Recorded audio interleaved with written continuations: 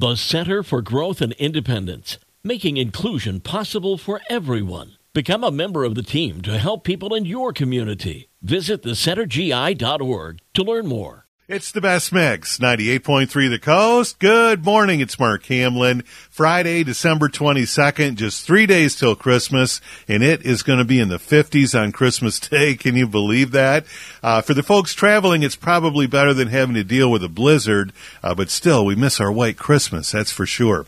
Well, it's time for your happy headline. It's brought to you by United Federal Credit Union. 10 years ago, Zoe Hudson of Palouse, Washington, was born with a rare spinal condition.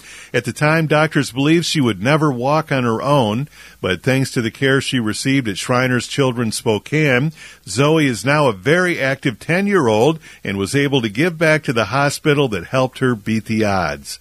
Now wearing braces on both legs, Zoe raised a steer on her family farm and then sold the animal at the county fair in September for $16,000. And thanks to some extra donations from the community, Zoe has raised a total of $18,000 that she donated to the Children's Hospital to help kids just like her. Zoe and her mom, Jackie, are thankful for the help that they received from Shriners. She's one lucky kid to have such a great care team at Shriners, said Jackie, and everywhere we go, making her dreams successful. Those dreams include Zoe already being hard at work, raising yet another steer for next year's fair. Way to go, Zoe. That's awesome. And that's your happy headline for this Friday morning. It's brought to you by United Federal Credit Union on 98.3 The Coast.